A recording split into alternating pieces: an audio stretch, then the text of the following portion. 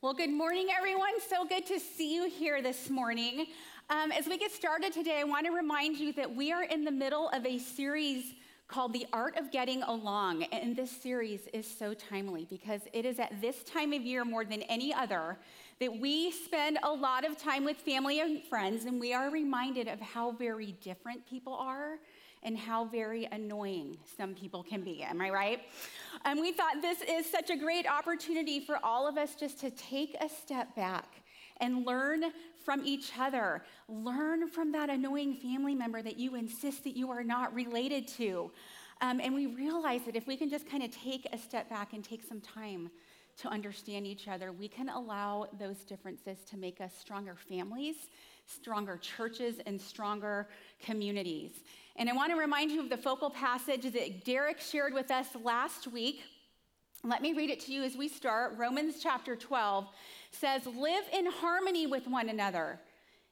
If it is possible, as far as it depends on you, live at peace with everyone." And that is the spirit in which we are going to approach this series. This is an as far as it depends on you series, which means making harmony work depends on each one of us. And throughout this series, we are going to teach you how to make harmony work, okay? Ready? Well, on Labor Day of last year, a man named Kevin Kennard, he went hiking at a place called Crater of Diamonds State Park. And this park is really unique because this is a place where people go to find something called surface diamonds. Now, most diamonds that you see are formed deep within the ground. But here at Crater of Diamonds Park, they've got tons of diamonds that have already been plowed up, and they are just sitting on the surface waiting to be discovered. Well, on his hike, Kevin Kennard found something interesting. It was a piece of dark, dirty glass, about the size of a marble. And he didn't think much of it, but he thought, you know what, it looks really interesting. So I just picked it up and I put it in my bag. I just thought it looked like a piece of glass. Well, it wasn't until he got to the Diamond Discovery Center when Kevin Kennard learned that what he thought was a piece of dirty glass was really a 9-carat black diamond worth about $34,000. That is a good day, right? He hit the jackpot. Well, this is really interesting, Crosswinds, because there are over 124,000 people who visit this park each year looking for surface diamonds, and the soil is full of them. But only a handful of people actually find something that is worth anything. And the reason is most diamonds don't look like diamonds. Most rough diamonds are mistaken as worthless pebbles. They don't look like anything of value. They just look like dirty glass. And so hundreds of thousands of people every year are trampling on hundreds of thousands of dollars worth of uncut diamonds, and they don't even know it. Well, one of the pieces of advice that the surface diamond hunters will give you is they will tell you, never hunt on a cloudy day. Only hunt on a day after it has rained, and only if it is sunny. And the reason being that rain will kind of wash some of that dirt off of those diamonds, and the minute the sun hits that glass, your eye will pick it up. Your eye will pick up that sparkle. And no matter how small that diamond is, you will find it, especially if it's sitting on some dark soil. And you will automatically recognize it as something of value. Did you know that we're actually hardwired to be attracted to shiny things? We are. There is a piece of our innate nature that is drawn to anything shiny or sparkly. And actually, scientific studies have been done to try and understand why are we drawn to shiny and sparkly things. Well, some of these studies suggest that our preference for shiny things is actually linked to our need for water. It's so interesting. They believe that every person's preference for shininess, it has deep evolutionary roots, that we are drawn to things that sustain us. And because water is shiny and it's something that sustains us, we are drawn to other things that are shiny. We are naturally attracted to them. And that is why we are drawn to things like diamonds and glitter and chrome. I'm telling you right now, it's okay. But it's also why we miss the diamond in the rough. when it's right in front of us because we don't see it as something of value. Now, here's the thing. Missing the diamond in the rough doesn't matter much when it comes to rocks, soil, diamond hunting, although it would be nice to find one, right? But it's not going to mess up your life if you don't.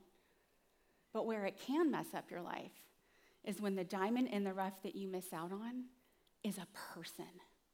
When you have a diamond of a person in your midst, but you devalue them in some way because they are not shiny and sparkly. You see, just like we're drawn to shiny things, we're also drawn to shiny people, sparkly people. We love people who are funny, who are engaging. We love people who are strong, charismatic leaders. And wouldn't you agree that our culture has a very weird fascination with celebrities? Don't we? We love shiny people. But the truth is, you guys, is that there are diamonds in the rough all around us. And they aren't shiny and polished. They aren't on the forefront of every conversation saying, hey, look at me, I'm talking right now. They aren't sparkly and loud, but they are quiet, they are understated, and they are reserved. And because they are diamonds in the rough and they are not the cut 5-carat diamond, they often go very, very undervalued in our lives. And so what you need to know this morning is that there is a person, probably more than one, who is ready to bring things to your life, so many good things to your life. They are ready to bless you in ways that you cannot imagine, and you might be writing them off simply because they aren't shiny. They're not loud. And if you are not aware of the things that I am about to tell you this morning about these people in your life, you might miss out on some of the most valuable people in your midst. And so I said earlier that throughout this series, we're going to help you understand and get along with the people around you who are very different from you. And the way that we're going to do that is we are going to introduce you to 4 different personality types. And what we've done is we've gone through the Bible and we have looked at what personality types are there in the Bible. And we have found 4 personality types and 4 Bible characters who match those personality types. And that is what we're going to be looking at as we go through this series. And you'll find it interesting, too, because the personality types that we find in the Bible, we also find those personality types described in modern psychology. And so some of these personality types we're going to talk about, you might have heard about before, okay? And so I want to introduce you to the type that we are looking at today. And then I'll tell you about the person that reflects this, okay? The personality type that we are looking at today is someone who is called a phlegmatic. Now, that is an absolutely terrible, horrible name that I will explain in just a second. But just for a minute, let me paint a picture for you of what a phlegmatic person looks like, okay? Phlegmatics are calm. They are calm. They are the first person to jump in and help when you need help. They are usually very patient people. They crave peace, which means they don't like conflict. They're really good moderators. They're great listeners. When you have a problem, this is the person that you go to because you know they're going to listen.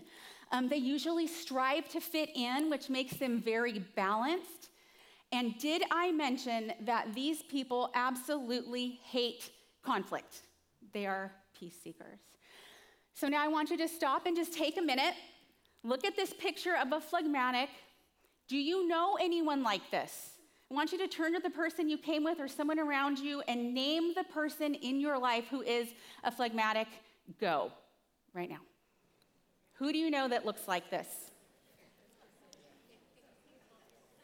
Okay, good.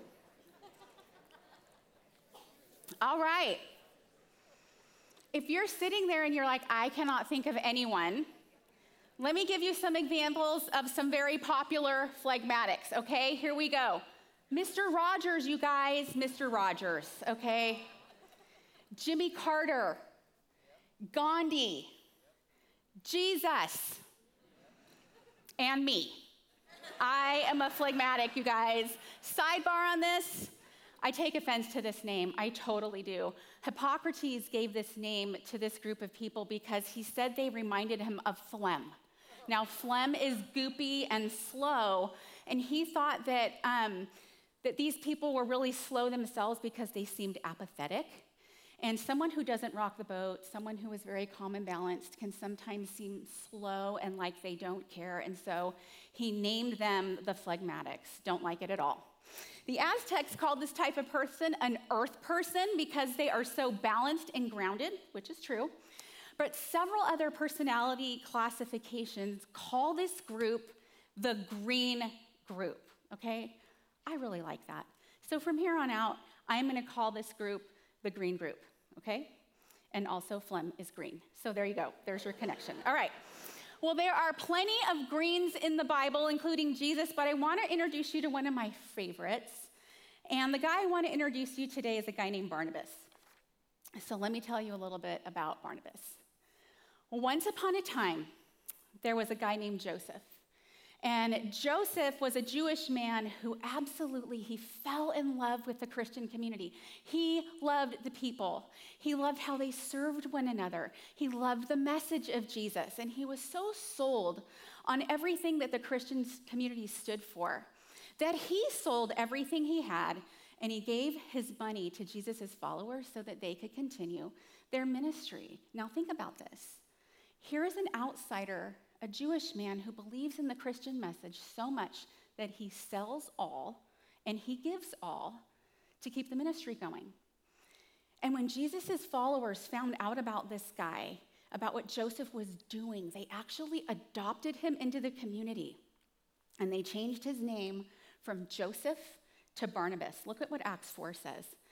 It says, "For from time to time, those who owned land or houses sold them, brought the money from the sales, and put it at the apostles' feet, and it was distributed to anyone who had need.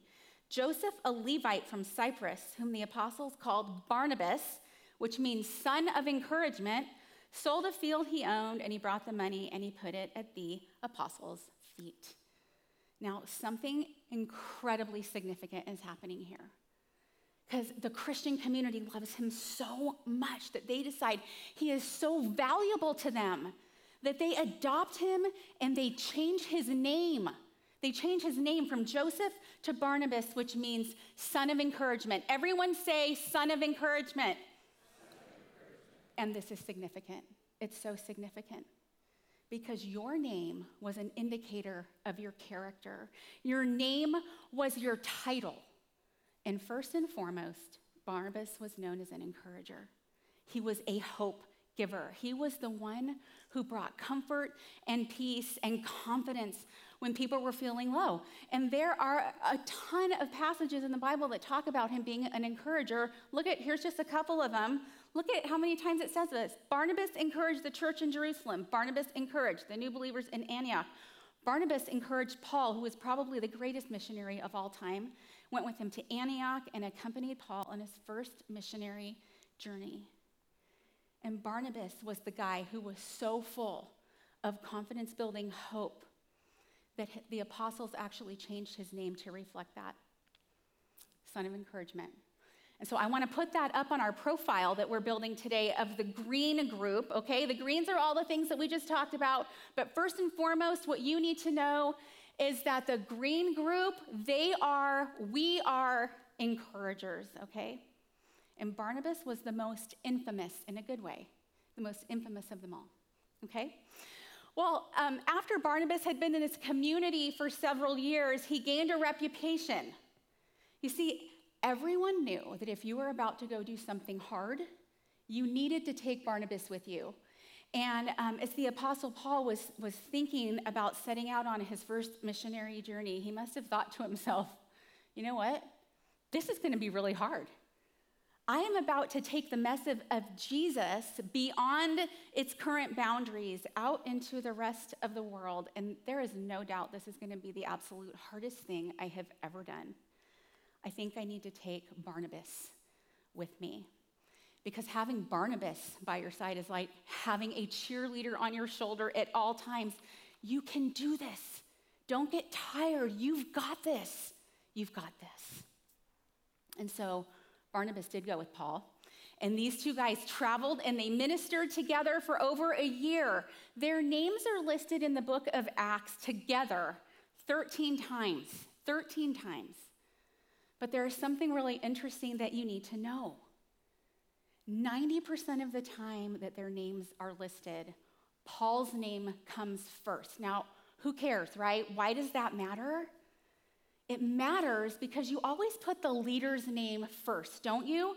You put the person who is most vocal, the shiny and polished and outgoing first, because that is what people are attracted to, right? That's what gets the attention of a crowd.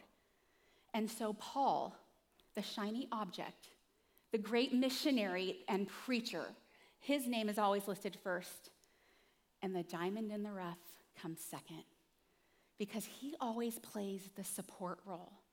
He's not the shiny object that people are looking at, but you know what?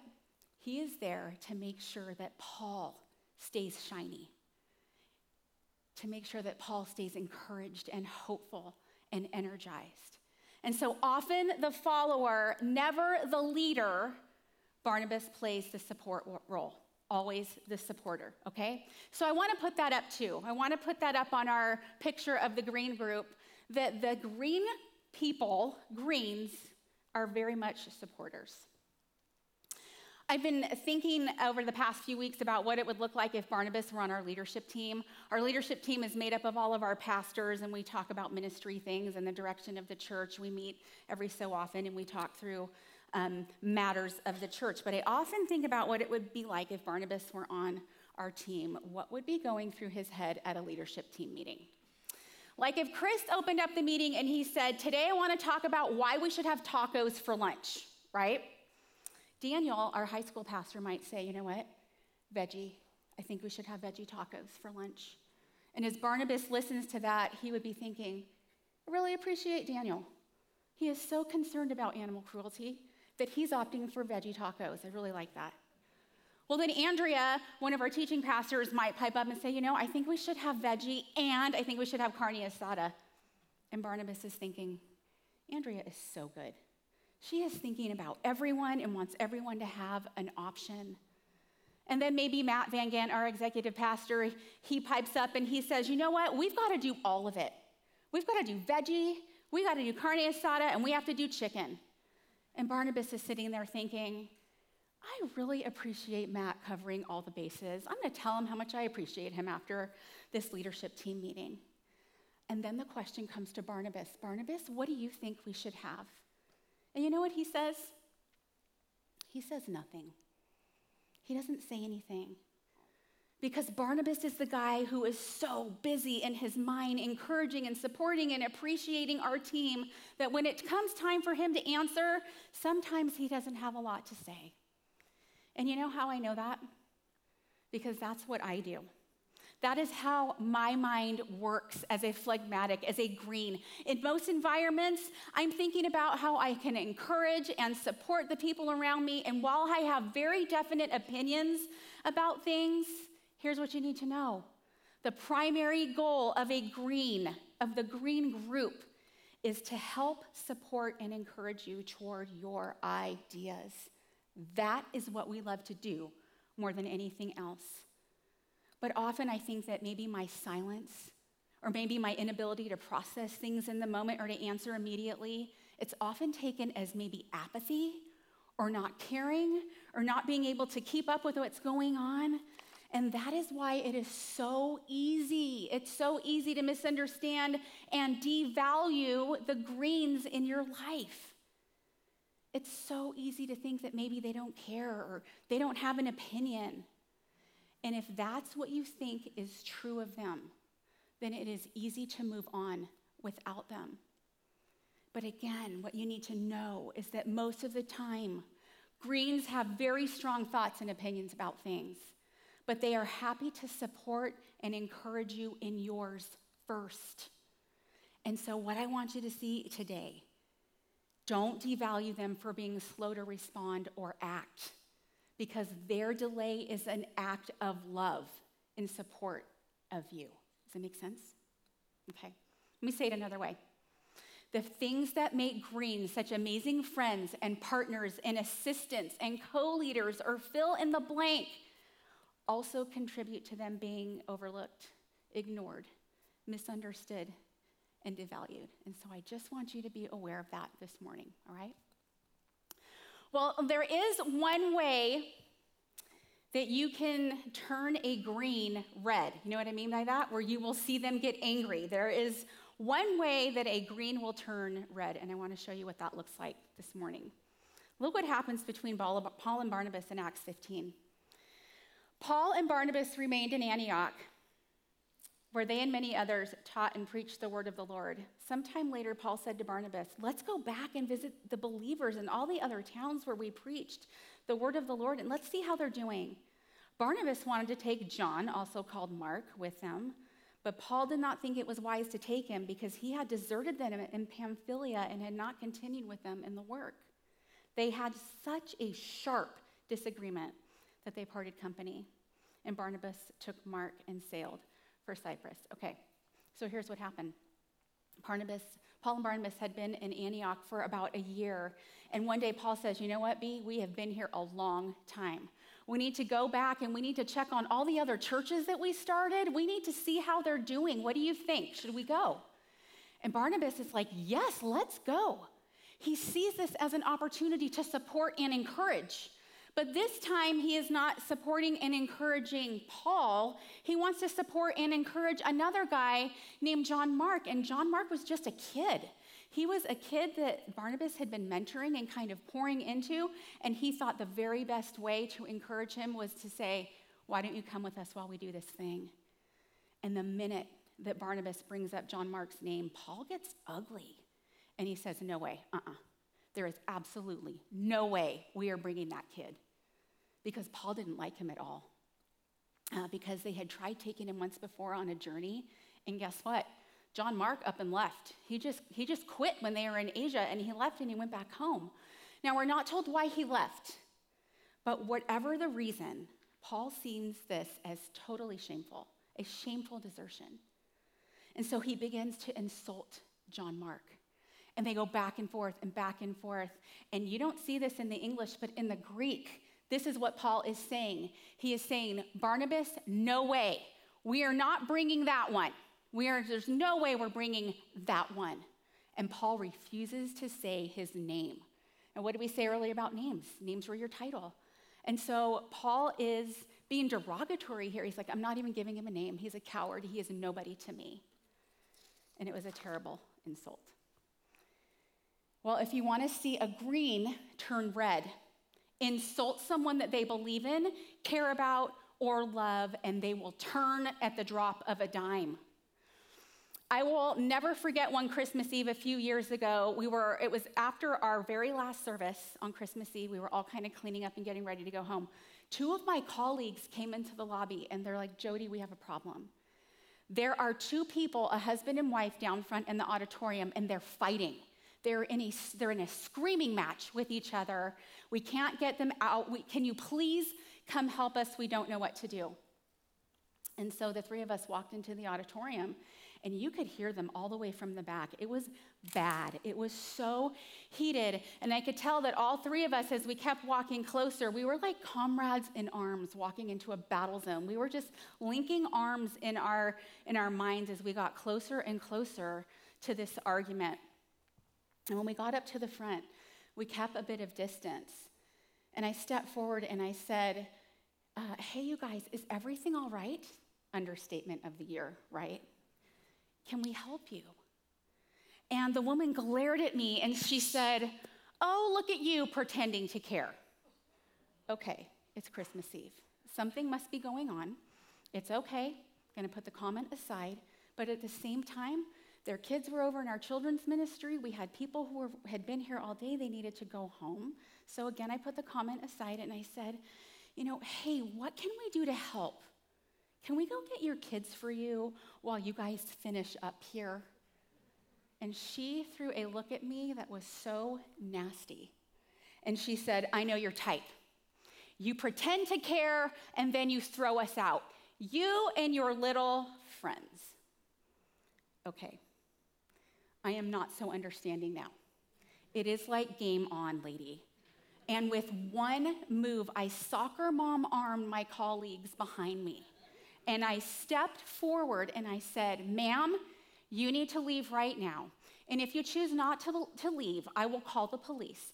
But for the time being, I'm going to ask one of our security people to step in and escort you to the children's department where you can pick up your kids and leave campus immediately. Well, she looked at me a little stunned, but she didn't bat an eye, and she and her husband left the building, still fighting, okay? But when I turned to look at my coworkers, they were wide-eyed. And they said, we have never seen you like that before. We were actually scared of you. Now listen, Crosswinds, you know me. I wasn't rude, but I was firm and I was fiery. I was decisive and clear, and I led the heck out of that situation on behalf of my colleagues. Because say what you want about me, I don't really care. But insult or come after my people, my tribe, my family, my friends, my church, and this girl who does not like conflict will send you a written invitation. Because I am a fierce defender of the people I love. I am Captain America when it comes to defending the people that I love. I could do it all day long, all day long. I'm a fierce defender of the people that I love, and so was Barnabas. When Paul insults John Mark, the text says that they had a sharp disagreement. Well, that's actually putting it mildly. The text, the language there says that they were in the middle of violent convulsions. And so these guys were actually all up in each other's business. And it was so bad that they just had to end the conversation and they had to part ways. So let me ask you a question as you hear this. Who was right in this situation? Who was right? Who did the right thing? Well, Paul wanted to do the right thing by going to check on all of his people that had started churches. And I think Barnabas was right because he wanted to give John Mark the opportunity for a do-over. I guess you could say they were both right. But I do think that one of them was more right than the other, and I'll tell you why. Because the green group, the encouragers and the supporters, they take time to see what other people don't. And because they take time to invest in other people, they see potential and they see what people can be. They know things about people. They know things about you that you don't even know about yourself yet. And their greatest joy will be to bring that thing out in you and walk alongside you until you believe it, until you see it in yourself too. And that's why I think Barnabas was right. He was right not to give up on John Mark. He saw something in him. He saw potential, and he's like, I will be relentless in walking alongside you until you believe this about yourself. I find it totally fascinating that later in life, when Paul was actually in prison, he was waiting to be executed. He asked his friend Timothy, he said, bring John Mark to me. Listen to what he says in 2 Timothy chapter 4. This is Paul talking to Timothy. He says, get John Mark and bring him with you because he is helpful to me in my ministry. You see, eventually Paul himself went from insulting John Mark to embracing him. And John Mark went from being a deserter to being an amazing ministry leader. Why? Because he had a Barnabas, right? He had a green. He had a phlegmatic who took his time with him and didn't quickly toss him aside. He gave him the opportunity to redeem himself. Now, I want to ask you, how many times have you needed someone to do that for you? And if it's happened for you, how did it feel when someone did? You know why I think that Paul should have known better than to cast John Mark aside? Because at one time, Paul was the recipient of a second chance himself. And you know who gave it to him? Barnabas. Barnabas. You see, in Paul's former life, he had a terrible reputation, you guys. He was a murderer. He murdered Christians. And so when Paul converted to Christianity, the Christians were terrified of him. But Barnabas saw the potential in Paul. And he is the one who took Paul to the apostles. And he said, you know what, you guys? With all the things that you're trying to do right now, you need this guy. He is a changed man. He's an amazing preacher for the gospel. And if you want to succeed at what you are doing, you cannot cast him aside. and because of Barnabas' testimony about Paul. Paul was ushered in as one of the greatest missionaries of all time because he had a second chance guy, and it was Barnabas. Crosswinds, we all need phlegmatics, right, in our lives, because every single one of us at one time or another has been like John Mark. We have all needed a second chance guy or girl. Someone to challenge us, to be godly, to love us and lift us up when we fall. People who see our potential and will work tirelessly to bring it about. People who will stop at nothing, who will be ruthless in a good way to help you become the person that God intended you to be. And what you need to know is they are not shiny and loud. They are diamonds in the rough. And if you devalue them by not paying attention to the gifts that they have for you, it could be very, very costly. And so I want to give you just 3 things really quickly that you can do to value the greens in your life, okay? Here is the first one. Be patient. Be patient. Give them time and space to process information, okay? Remember, one of their greatest joys is to support others in achieving their goals and ideas, and because of that, it might take them a little bit of time to process and to figure out the language to put forth their own thoughts and ideas, okay? But my encouragement to you is to not grow impatient and skip over them, okay? Be patient and wait for them. The second thing that you can do is ask and listen. If you know that somebody in your midst is holding back because they're acting in support of you or in support of someone else, you can still ask them what they think and then listen to what they have to say. The green group might not talk a lot in large groups, but when they do, their insights are usually deep and profound, okay? And many times they see things that other people don't because they sit back and pay attention and they listen. And so my advice is, you guys, don't read their silence as apathy. And don't let their silence annoy you, okay? Proactively seek out the greens in your life, ask them what they think, and then value them by listening, okay? Value them for what they bring to the table and not just for what they do for you, right? Here's the last thing, and I think it is almost the most important one. Accept enthusiastically, decline gently. Let me tell you, if you have a green in your corner, you have got a cheerleader for life. Accept their support and thank them for it, okay? Thank them for it. But here's the thing. Sometimes we greens can be overhelpers. You guys who are greens, you know what I'm talking about? Sometimes we can be overhelpers. We can definitely overhelp and oversupport. And the truth is, that can be really annoying sometimes, can it? If someone's always asking you if you need help with that, how can I support you in that? You might start thinking, oh my gosh, they think I'm incompetent. It's getting a little bit annoying. And our tendency is to get frustrated with overhelpers and maybe shun them, even get angry, even work harder to prove how capable we are. But please know that if you shun the help of a green in a rude or defensive way, it is soul-crushing for us. It's soul-crushing, okay? Because it's like you're rejecting the core of who we are. And so if you have an overhelper, a supporter, encourager in your life, remember, chances are they are working so hard to bring something out in you. And this is their love language to you, okay? So thank them for what is useful, but decline or just kind of let them down gently when you need to. I love you. Thank you so much for what you bring to my life, but I think I'm good right now, okay? So there you have it, Crosswinds. There you have it, the greens, okay? I hope this helps you kind of open your eyes to the greens who are in your life, to the people who want to do nothing more than love you and encourage you and support you.